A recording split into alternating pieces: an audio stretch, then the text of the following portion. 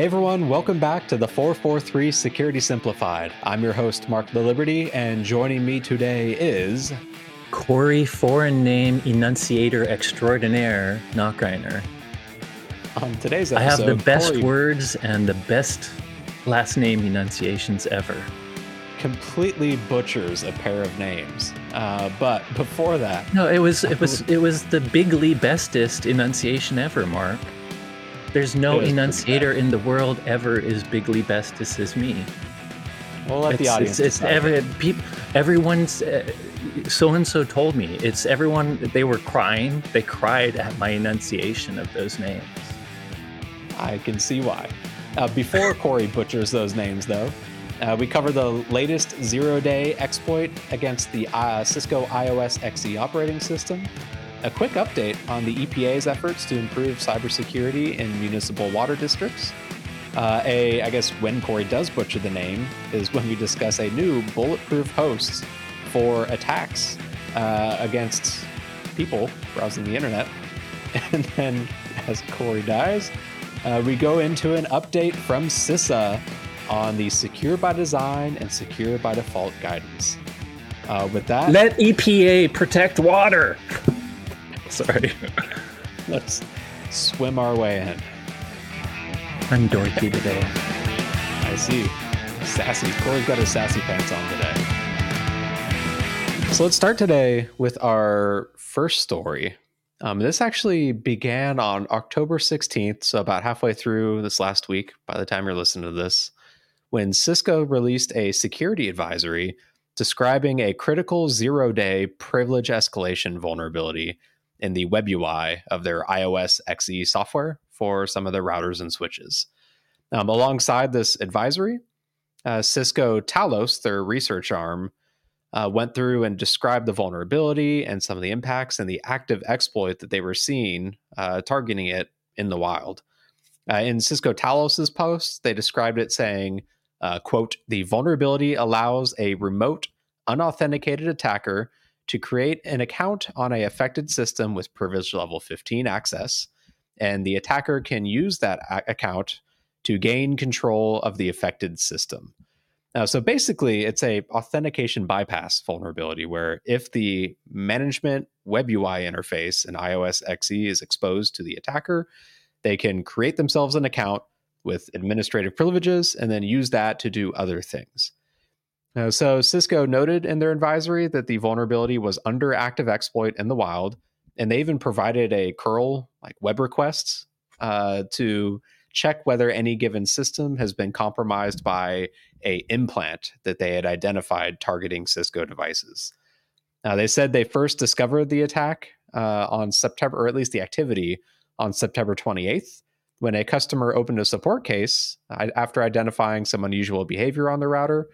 And then after review, they found additional related activity as early as September 18th, which included a unauthorized user creating a account under the name of Cisco_TAC_admin from a suspicious IP. They went on to discover additional clustered activity on October 12th, which included additional actions, including deploying this implant, as they're calling it, which consisted of a configuration file called cisco_service.conf. This config, I guess, defines a new web server on the router or switch that allows an attacker to then connect back into it and interact with the endpoint.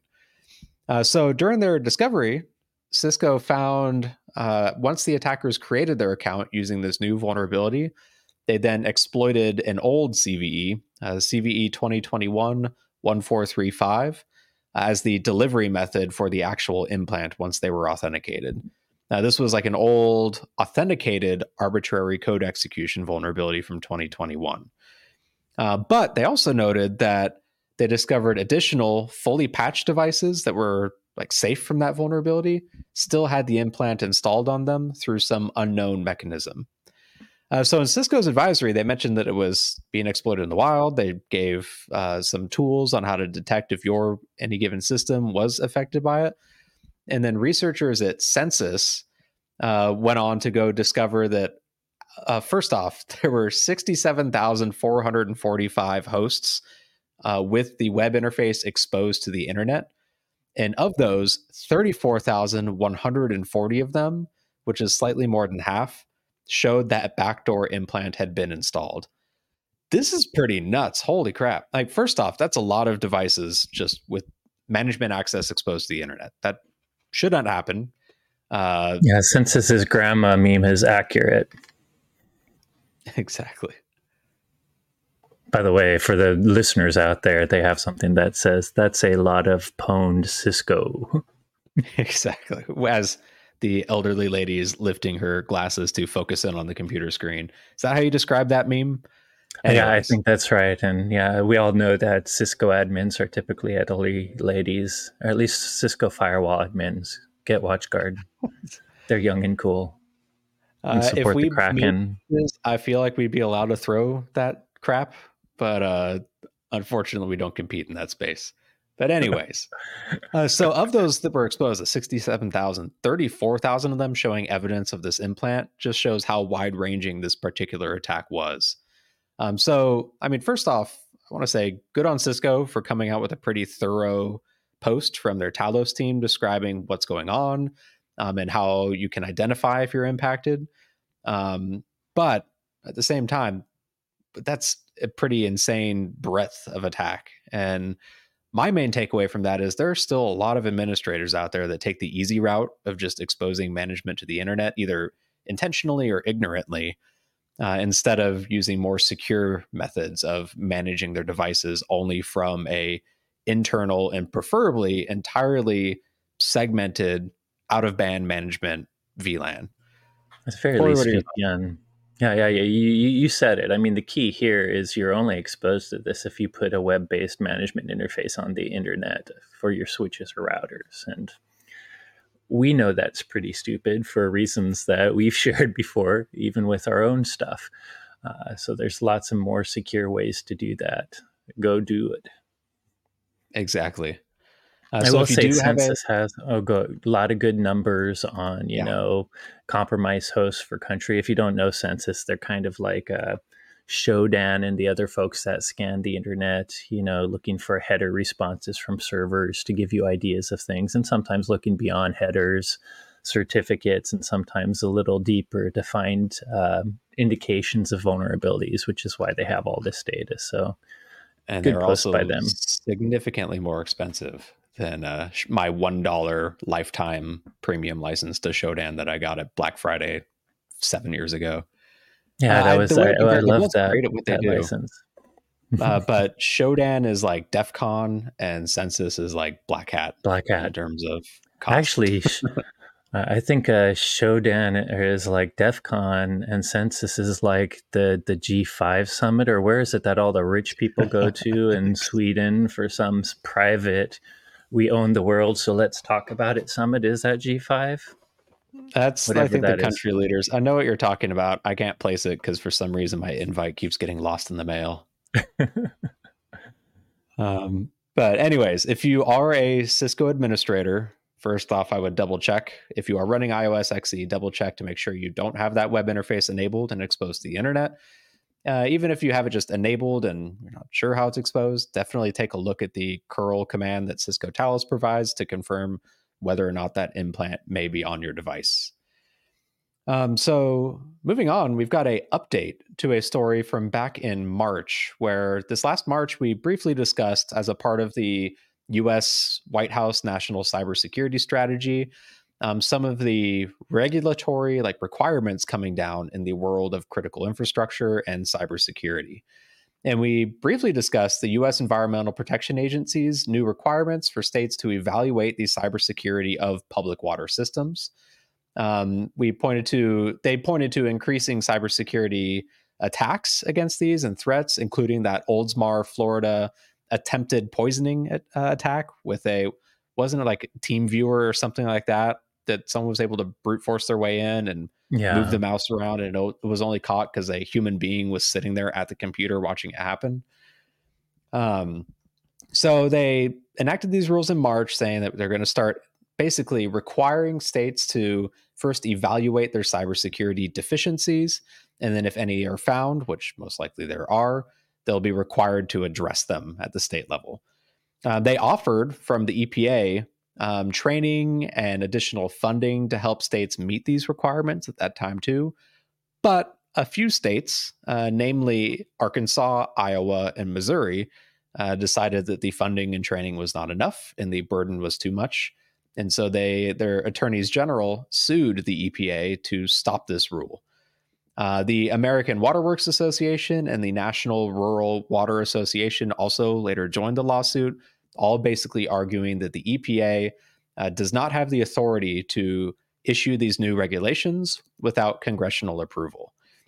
In July, a appeals court temporarily blocked the EPA from enforcing its security audit. And then just this last Wednesday, the EPA finally pulled the plug and announced it was withdrawing its mandatory requirements.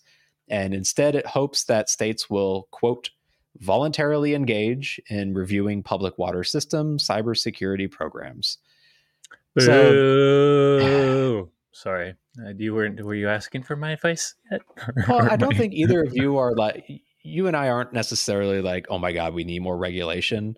But in the cases of cybersecurity, like we've kind of proven over the last few decades that voluntarily, like rules in critical infrastructure sectors, they're great, but they're not necessarily followed. In fact, more often than not. Yes, exactly. I mean, I don't want to get political between one side versus the other, but I don't think even one side wants regulation. Regulation, when you have to go to, it's a pain in the ass, it's costly, it slows down things, but you do it when you're neglectful. And basically, these brat states, I want to use a stronger word, are saying we don't want to do the right thing, and because we think we should be a state system and screw the Fed, we're not going to do it. But they're literally being neglectful. They're not passing good security audits, and they're upset that they have to do the bare minimum. I just think it's freaking horrible. And we know, I think we're going to be talking about later, that the cybersecurity should not be political. It should be nonpartisan. And that said, the current White House, which I guess some would say is very partisan, is trying to push new regulation and new ideas to increase our cybersecurity. But to me, this state pushback means all the things we're looking to do that maybe our government currently is trying to do with cybersecurity strategy are going to be pushed back on. Honestly, if those states get ransomware and their entire water system's screwed, we know who to blame. You know it's going to come straight to the DA there and all the owners of the party that actually control that state. Because, and I don't hope a bad attack on anyone, because there's going to be so many innocent people in the state messed up if suddenly a meat company can't make meat for half of America, or a water company gets poisoned. Water hasn't been poisoned yet, but that meat company, or maybe if people in Texas can't get gas anymore. But don't worry, your state doesn't want to do security audits, so you'll be fine. Who needs gas anyways? Everyone in Texas loves clean energy, so they'll be okay. I know Y'all like you're solar and wind farms, right? Sorry, that's you, Mark. you joke. Speaking of someone living in Texas, it is actually this is not me defending Texas, but I'm also going to defend Texas. I'm pretty sure they're the largest ratio of renewable energy anywhere. They just really don't like it for some reason. It's kind of silly. Until it makes them a ton of money, they're going to be mad at it just because another party likes it. But I guarantee you, Anyways, especially with their whatever. son, one day they'll be like billionaires from it, and they'll be like, "Why are you all on oil?" Yeah, That's it. You know what? I may not have an oil field under my house, but I do have a lot of sun. I'm going to put on solar panels, and that's how I'll become rich. But anyways, yep. not a political or a energy podcast. No. My main concern with this was kind of one of the first, like, not offensive, but like regulatory enforcement actions around the National White House cybersecurity strategy. And it seems to have come up as a bit of a dud. And is this like ill omens for the rest of whatever enforcements?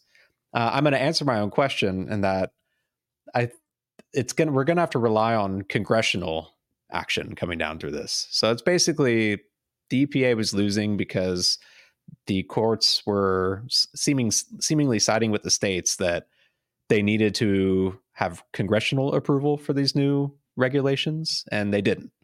So it sounds like in order for the national cybersecurity strategy from the White House to actually have any effect, it has to go through Congress and it can't go through regulatory agencies. So guess we'll see how that goes as the others start coming through.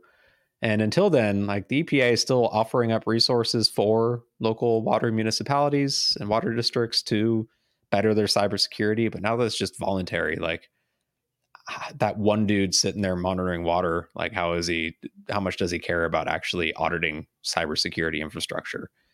I guess we'll see. We'll find out one day. So we'll find out one day when the next water supply place It's not gets like hacked. countries aren't going to war right now, and they're definitely not using cyber as part of their warfare. So it'll be Of course fine. not. Speaking of cyber, moving on to the next topic. There was a blog post last week I stumbled upon by an individual going by the handle of Guardio. Maybe it's a company, maybe it's a person. I'm not sure. They posted on Medium, though, last week describing the latest evolutions in the Well, clear fake. Guardio's, just so you know, if you Guardio Labs is a company, but it's There we go. Nati Tal and Oleg Zaytsev. I'm sorry, you guys, you are Nailed awesome it. researchers, but I'm American. I can't help it. Anyways, they posted the latest evolutions of ClearFake, which is a campaign that that compromises WordPress websites to host a fake browser update prompt that ultimately downloads a InfoStealer malware like Redline or Amati or Luma. And historically, these campaigns, they're a multi-stage JavaScript payload where this first stage lives on the compromised WordPress website. It then goes and downloads a second stage from a Cloudflare worker. And that second stage is what ultimately displays the fake browser update prompt saying you need to update your Firefox or Chrome in order to view this web page. By the Now, way, that clear fake analysis was kind of something that was discovered by a guy named Randy McGeehan. If you're following our YouTube, you'll see, and that Cloudflare one was what he originally discovered. But as Mark will tell you, this is going to be a new twist on the same thing. Yep. So Cloudflare has been getting better at identifying and blocking these accounts quickly, which effectively halts the entire campaign because the first stage has nothing to call back to. And they have to go re-compromise or at least re-access that website to update the first stage to download the additional second ones. But this story begins where the researchers identified one of these first stages on a compromised WordPress website, calling out to servers that were owned by the Binance cryptocurrency exchange. And so when they deobfuscated that first stage code, they found it was actually loading up a smart contract on Binance's BSC chain and downloading data from there. So if you're not familiar with smart contracts or you haven't heard the probably dozen podcast episodes at this point where we've talked about them, it's effectively a way to run an application on a distributed blockchain. And Ethereum was kind of the one that pioneered this. They're the second most valuable by market cap in fake money blockchain currently. Binance, the cryptocurrency exchange, spun up their own kind of clone of Ethereum called BSC or Binance Smart Chain, which they say is effectively the same technology, but more efficient and thus cheaper to use, cheaper to run. Transaction fees on Ethereum can get relatively expensive, like on the orders of dollars or even tens of dollars sometimes, depending on how robust your smart contract is. BSC, on the other hand, is typically less than $1 for most of the fees you pay in order to add something to the chain. So they found that the smart contract in this case was pretty simple. It contained a data storage array, so think just like a variable that can hold arbitrary data. It had a update function where the owner of the smart contract, the cryptocurrency wallet that owns it, could update that data storage array. And then it had a get function that would return the contents of that data storage as just encoded text. The first smart contract was uploaded on September 9th. They noticed that the first update was literally just a test. It had the string test in there. And then since then, all these subsequent updates were updating that data storage array to include what was effectively or ultimately JavaScript. It's a pretty simple JavaScript file that goes and grabs another JavaScript file from another domain, decodes it, and then runs it through a eval statement, so executes it on the web browser. And this so far has been updated about 30 times. Every time this now third stage domain has gotten taken down by whatever the hosting provider is, the owner of the smart contract just goes in, updates the contract, costs them a couple cents, and it puts in a new domain. They're able to interact with this through Binance's software development kit. There's a special function in there called ETH_call, which is designed to be a read-only free operation to simulate executing that contract and reading data without any actual real-world impact. Normally, anytime you interact with a smart contract on Ethereum or Binance, you have to pay a transaction fee because you are literally executing this code on the distributed computing power of everyone that mines that cryptocurrency. With this one, though, it's a part of the SDK that Binance offers, so it's free for the attacker, in this case, to go and grab the data from their smart contract and then run it in the JavaScript running on these compromised websites. And basically, that first stage, it calls the function, gets the code back, decodes it, runs it, and it can now go grab that additional payload that then shows that fake browser update thing. And this is really interesting because it's effectively a bulletproof hosting provider now for the threat actors. So because it lives on the blockchain, it is immutable. You can't go back and delete it. It's there on a public ledger permanently, and as a smart contract, they can continue going and updating the contents of it too. And because of the magic of cryptography, it's not like Binance can go over and like take over the contract. They don't have the private key associated with it. So all they've been able to do is on their like public view of the contract, they put a little note in there saying that this is associated with a fish, this contract address, but they can't actually prevent you from using it, running it, executing it, whatever. This is a pretty ingenious way of keeping like a secondary stage safe, or at least being able to continuously update it without the risk of someone like Cloudflare coming and taking it down. I had to say, like, up until right now, I was a pretty firm believer that Web 3.0 was just like this vaporware crap myth that would have no impact on the world of reality. But this is quite literally what people are calling Web 3.0, blockchain cryptocurrency tech, coming in and affecting us in the Web 2.0 world, and not in That's a a great way. horrible idea. Like immutable blockchain. Like, yeah, it seems like a bad idea. I mean, the immutability is great for a non-public ledger, for a centralized under one entity's control ledger. But I don't think people have thought of the potential consequences of a public unmutable ledger that anyone can control in this way, and even the owner can't really adjust without completely forking or something. Yeah, it seems Turns out crazy. that some oversight in technology is sometimes a little bit warranted. That's the thing with libertarian versus regulation. If you want to live in the Wild West where it's okay for criminals to shoot each other and there's no level of societal protection, well, I don't know. I think we all are willing to give up some societal freedoms for group safety. Anyways, I guess we'll see. Trying to figure out like Most how do you even societies. like Oh, sorry. I'll let you finish your soapbox rant. Most societies, we live in a society. I was just going to be a grumpy downer and say most societies, including great ones, seem to collapse after 250 years or so, and I think we're getting there. So let's see what happens in the next 20. I swear to God, though, if we're taken down by cryptocurrency, I'm going to be extremely upset. I wouldn't be But surprised. like, so I'm trying to think like practically, how do you address this? Because the whole point is it's immutable. So someone can't go in and change it if they don't own it. It would entirely break the security of it if they had some sort of backdoor, like a Binance owned co-signing key that could go and update it. Like that would remove all confidence in the immutability of it. There, in theory, like someone else could, like, even if Binance added a filter to their SDK where they've got like a deny list of certain wallets and addresses and contracts that you can't call, that they just continuously update. A, that's a pain in the ass, but B, someone else could just create their own JavaScript based SDK that doesn't have that deny list, and that becomes the Yeah. first stage of the malware. Like, this seems like an extremely tough nut to crack to like protect against. And man, maybe it turns out that cryptocurrency really wasn't a great idea. I don't know. I don't think the idea of blockchain and cryptocurrency are a bad idea. I think it's the libertarian, decentralized, give it to the public because the public is more trustworthy than entities.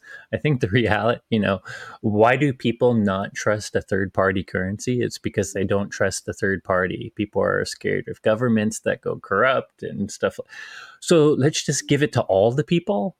Well, it turns out the reason governments go corrupt is people go corrupt. So making something that, like, what problem are you solving by taking your trust from one entity that actually might have a reason to be trust? They got in power somehow, or it's backed by gold, or it's backed by an economy, and suddenly saying, let's just trust the random Joe on the internet. I just don't get the libertarian. So cryptocurrency is good. The idea of decentralized under everyone's control. Would you give someone your car keys? Why do you want your money under everyone's control? Yeah. Sorry. Anyways, off of Core's soapbox, I'm thinking at least this is potentially something that like endpoint protection can detect. Like Yeah, JavaScript evaluating code, running through eval is something that is an immediate red this is flag. Yes, perfect. it's used Yeah. legitimately all over the place, but it is a red flag to monitor what's going on. JavaScript going and grabbing something off a blockchain, decoding it and evaluating it. Maybe like By the way, CryptoKitties does wouldn't that, but network figure it too because it's being injected on a website you're getting over the network, so there's a chance to see some of the malicious script there too. I would presume even at a network level, if you exactly. have So something I think looking there at are that ways for level. like defensive tools to protect against it, even if we can't Yeah. necessarily solve the protocol itself. So maybe Yep. it isn't all doom and gloom on this case. And maybe there is still a chance for the United States of America, even though we've got cryptocurrency running around. But then simplicity would lose our brand. We'd have to go back to everything is awesome instead of everything sucks. That's a good point. I'm kidding. That'd be nice though. I could sleep at That would night. be nice. Although I would probably not be employed if there was no more security issues and no more snarky things to talk about. Or no more threat Anyways, actors. Don't worry, I moving don't think on. that'll ever happen. No more threat The actors. last thing we wanted to highlight is actually a pretty big and pretty important one. So I think we mentioned it on the podcast in our DEF CON recap, where both Corey and I had the opportunity to participate in what was called a Red Line workshop for CISA, the Cybersecurity Infrastructure and Security Agency's upcoming release of a expanded white paper on secure by design and secure by default principles for both manufacturers like us at WatchGuard and listeners like you, customers that buy software products from other vendors. Well, the fruits of ours and CISA's labor have come out now. And just this last week, they, alongside the FBI, the NSA, and a whole bunch of international agencies, published this new white paper that expands their guidance on that topic of secure by design and secure by default. If you don't remember, secure by design is basically talking about products or how products should be built in a way that they reasonably protect against cyber's threat actors from getting access to it or data or the infrastructure that it protects by default. And secure by that's by design. Secure by default means the products should be designed in a way that they're resilient against cyber attack out of the box without any additional charge or any additional configuration modifications. And really, that the complexity of the security configuration should not be a customer problem. So, in the original small section of the white paper, when they were talking about these new guiding principles, they had three main principles for software manufacturers. They said that first, they should take ownership of the customer security outcomes. Basically, that burden of security should not fall just on the customer.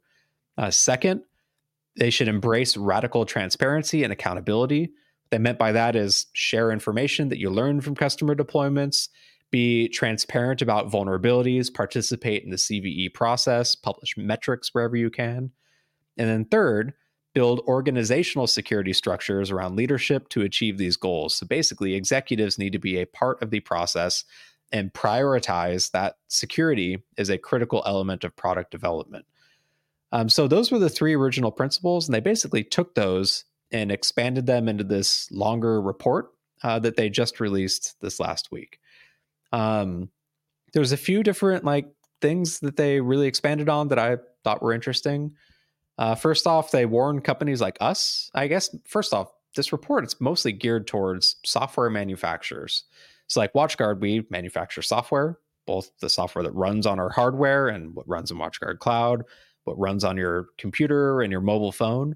But it's not just security vendors, it's literally all the software you use, like Microsoft Office and I don't know, PowerPoint. That's also Microsoft Office.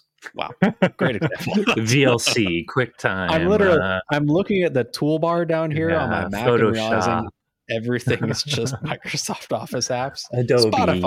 Spotify goes in there Reader. too.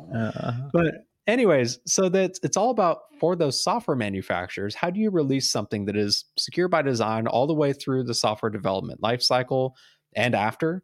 And also is easy for the customer to set up securely.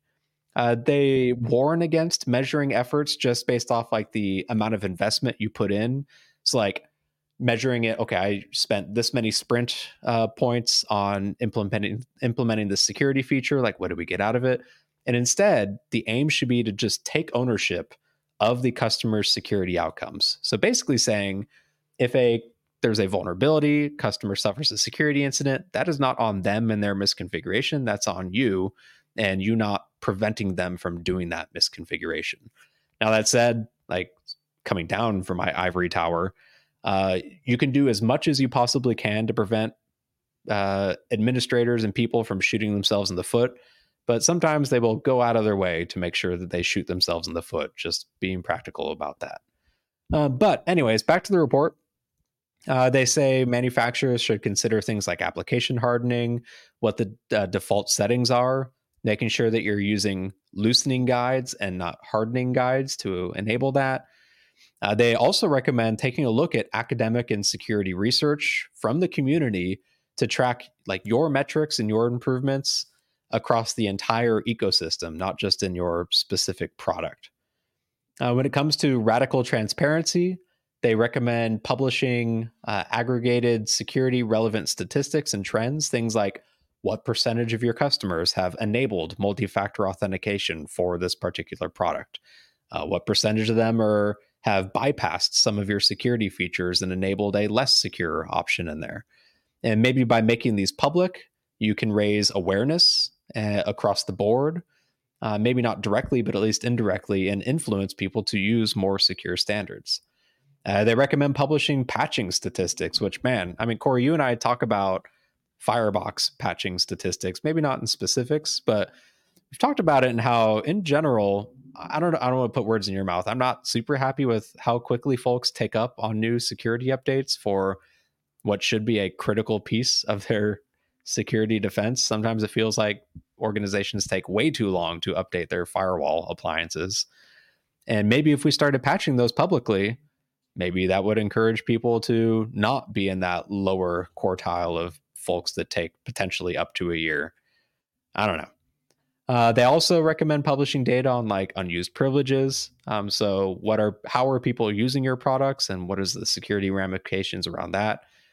When it comes to developing software, they really point heavily at NIST's Secure Software Development Framework standard, and they recommend organizations follow that or something similar to secure their software development process. For the organization, they point to CISA's cyber performance goals. In comparison, so like at WatchGuard, we follow the ISO 27001 certification for validating the security of our organization. But maybe for like smaller manufacturers that can't go through, to be honest, it's a pretty rigorous process. It takes a lot of resources for us to do it and complete our audits. For smaller organizations, maybe instead of going to that length, you can just use CISA's cyber performance goals and use that to measure how well you're doing.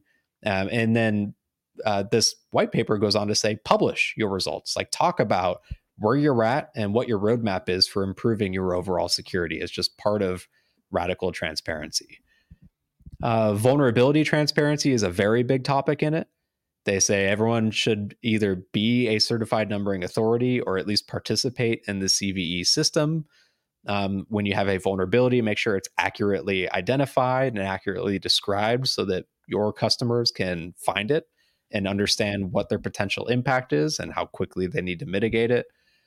Another area that was interesting that I don't want to make promises to what's likely a lot of WatchGuard customers here, but something that I personally think we should fight for, Corey, you and I, is publishing software bills of materials. So basically, like, what is the open source software that goes into the tools that you're using? And it makes sense. Like, one of the questions we get pretty often through support cases is like, hey, what version of OpenSSL are you using in this component? Because customers want to know, are they vulnerable to whatever the latest vulnerability in OpenSSL is? And so just publishing a list of the open source components and their versions alongside product releases kind of makes sense. Like, A, from deflecting cases from our end, and B, for our customers to maybe not know like how it's used. That's still a question that they'll need answered, but at least understanding what is in use and can guide them towards, high level, could it affect them or not? I agree, and it may be an easy win for our P cert because internally we have these SBOMs for sure. I mean, we use them for our own process to make sure we're not vulnerable. I'm 100% for that. The only thing I'll have to say is I don't think it will get rid of all customer cases because there'll be times where you have, I don't know, Open VPN version XYZ, and you're technically vulnerable to something because it's version XYZ, but in the actual details, you're only vulnerable if you compiled it with this parameter enabled, and we could Exactly. have a version and may not be vulnerable. So we still may have to do little posts to let you know, yes, you can see that in our SBOM, but here's why we're not vulnerable to something or other. But I'd rather be transparent. Just knowing what we have at least begs to ask the right question. It kind of sucks that a customer has to ask, are you using widget 123 because of this vulnerability? So at least they will know whether we're using it or not. Even if it turns out we're not vulnerable, they'll be able to ask the right questions. Doesn't solve all the issues, but it could at least like deflect the obvious ones where no, we are not using OpenSSL 0.9 or whatever, and thus entirely unaffected. So I like that. And like you said, Corey, we've got those internally. So this could be an easy win for us, and we'll see what we can do in the future. When it comes to principle 3, it basically boils down to security should be a subcategory of product quality, which I think for, like, at least for us, it absolutely is. And I think for most companies, that is probably the case. But maybe for It is many, easier for a security company when your business yes, literally is cybersecurity. Of course, it's. I don't know if I'm as positive as you that if I'm making the latest generative AI application for a phone, if security really is any level of feature design for my product. So I agree with you. It absolutely is for us because we're a security company, easy. But I hope that's the case for random software companies. yeah, maybe I am just thinking under the lens of a cybersecurity company. But anyways, so it ends though. This report, it ends with a section for customers as well too. And it basically boils down to they recommend you hold your supplying software manufacturers accountable to the security outcomes for their products. So that first one, Corey, you and I, we tend to talk on the podcast of, every company has vulnerabilities, every company will have incidents, and what matters is how they respond to them, how do they learn from them. That's still absolutely true. This does seem to be shifting the bar a little bit further towards, yes, every company has them, but some have more than others, and maybe you should hold them accountable if they've got fewer potential I issues, or think at we've least gone fewer to that caveat before, which is we say that, but the only thing is cases where you were neglectful, right? And I think that's what you mean by the bar being shifted. This Yep. idea that even if you're not neglectful, even if you could be doing all the things in this secure by design document and still have vulnerabilities in your product. It's not going to solve vulnerabilities. It's going to maybe lessen them and make sure you have good processes to help your customers fix them quickly when you do have them because of the transparent communication. So I think we give that benefit of the doubt, assuming you're not negligent of everything in this document. But we still said that there are cases where even if you have a really great response, if you're not really doing security 101, that's not good enough. I think, And I but think that is the yeah, that is exactly it, is negligence versus like due diligence. And is a yeah, company doing the best they can, following a standard like NIST SSDF or something similar, getting audited and certified by ISO, or are they literally just turning a blind eye and saying, nope, get it out the door? And I think that is where the line absolutely does get drawn. yeah, They say that organizations should also establish policies for prioritizing the security of a system during the purchasing process, and also empower IT to push back if necessary, if they feel like it isn't secure enough to deploy. And this is another one where I love it on the face of it, but it's easier said than done when you've got, your marketing team breathing down your neck saying, we really need this new marketing platform kind of thing yesterday. And they're not going to take no for an answer.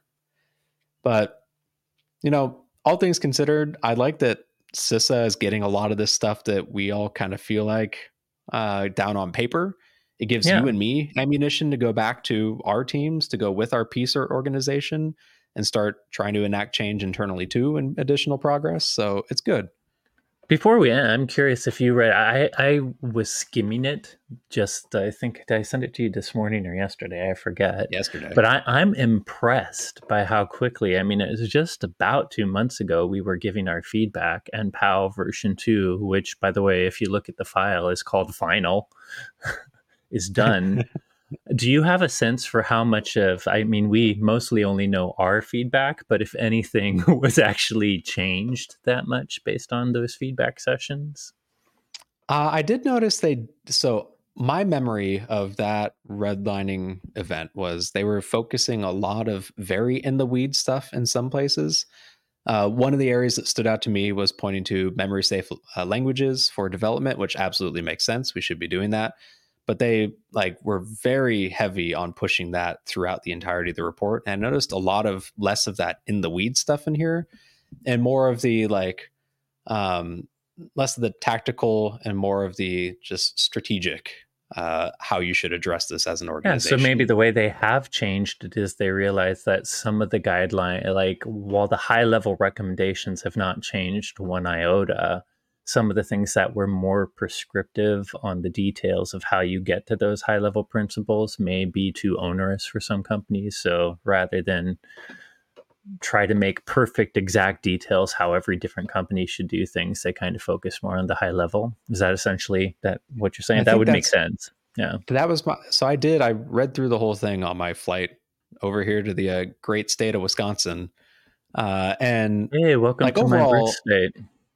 exactly. Oh, really? Oh, that's right. Lacrosse. Um, Just came back there to see my grandma. nice. I was happy with how this report turned out. I think it's going to be useful for you and I as security passionate people in a technology company that is already as an organization, WatchGuard and Watch Guardians are passionate about security, so it's not too tough of a sell. But this still does give us ammo to prioritize things that I think you and I are more passionate about than others. So I'm happy with it. I imagine it'll be useful for other organizations not in the security space that do software development for their security teams to either get established or provide this as ammunition for, hey, we need to start following this. Because again, this is all voluntary at this point. None of this is required. But the way that the United States is moving with the national cybersecurity strategy is towards this potentially becoming required in the future. And in fact, they're trying to pass at some point in the next half a decade or so regulations around it that would put that Until liability. three states who don't like it are going to say no, we have a state system.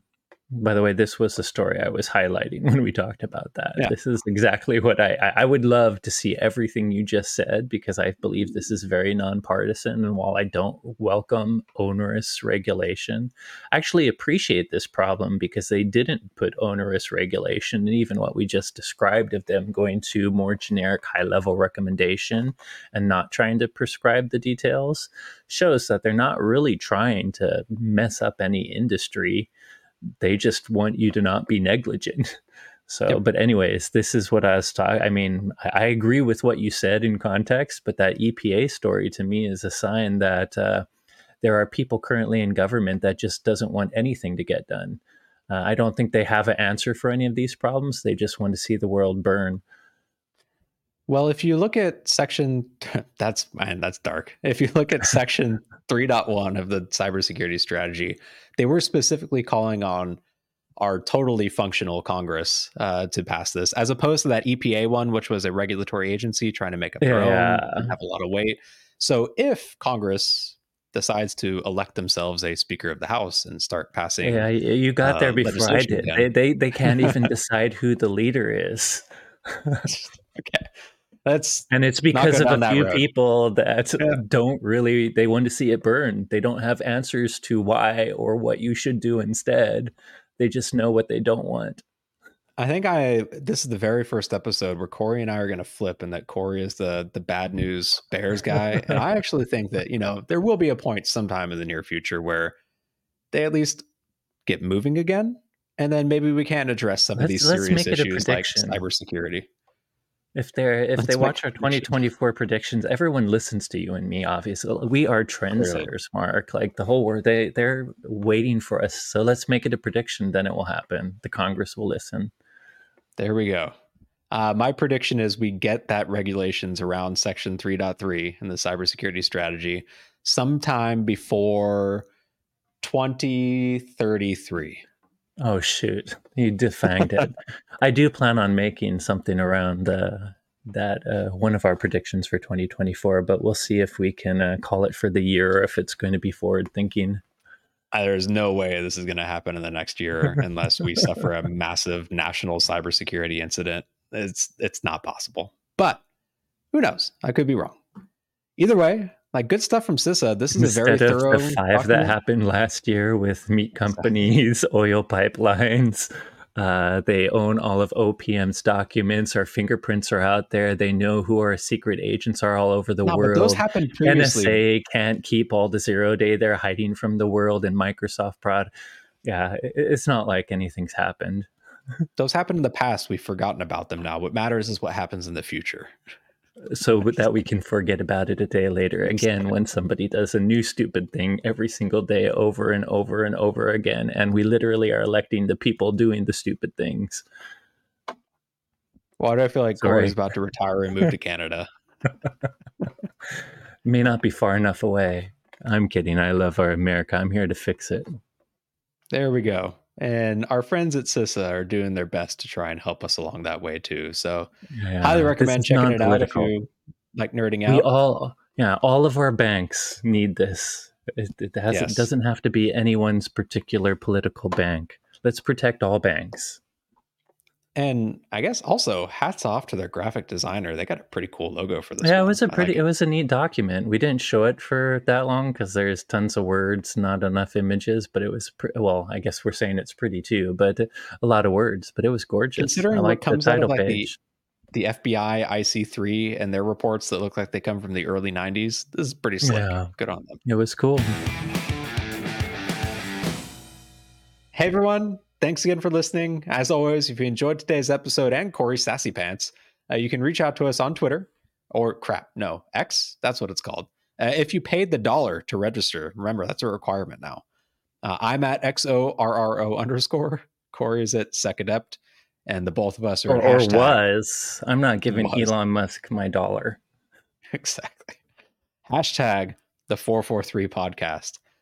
Thanks again for listening, and you will hear from us next week. Stop drinking water, only drink diet soda.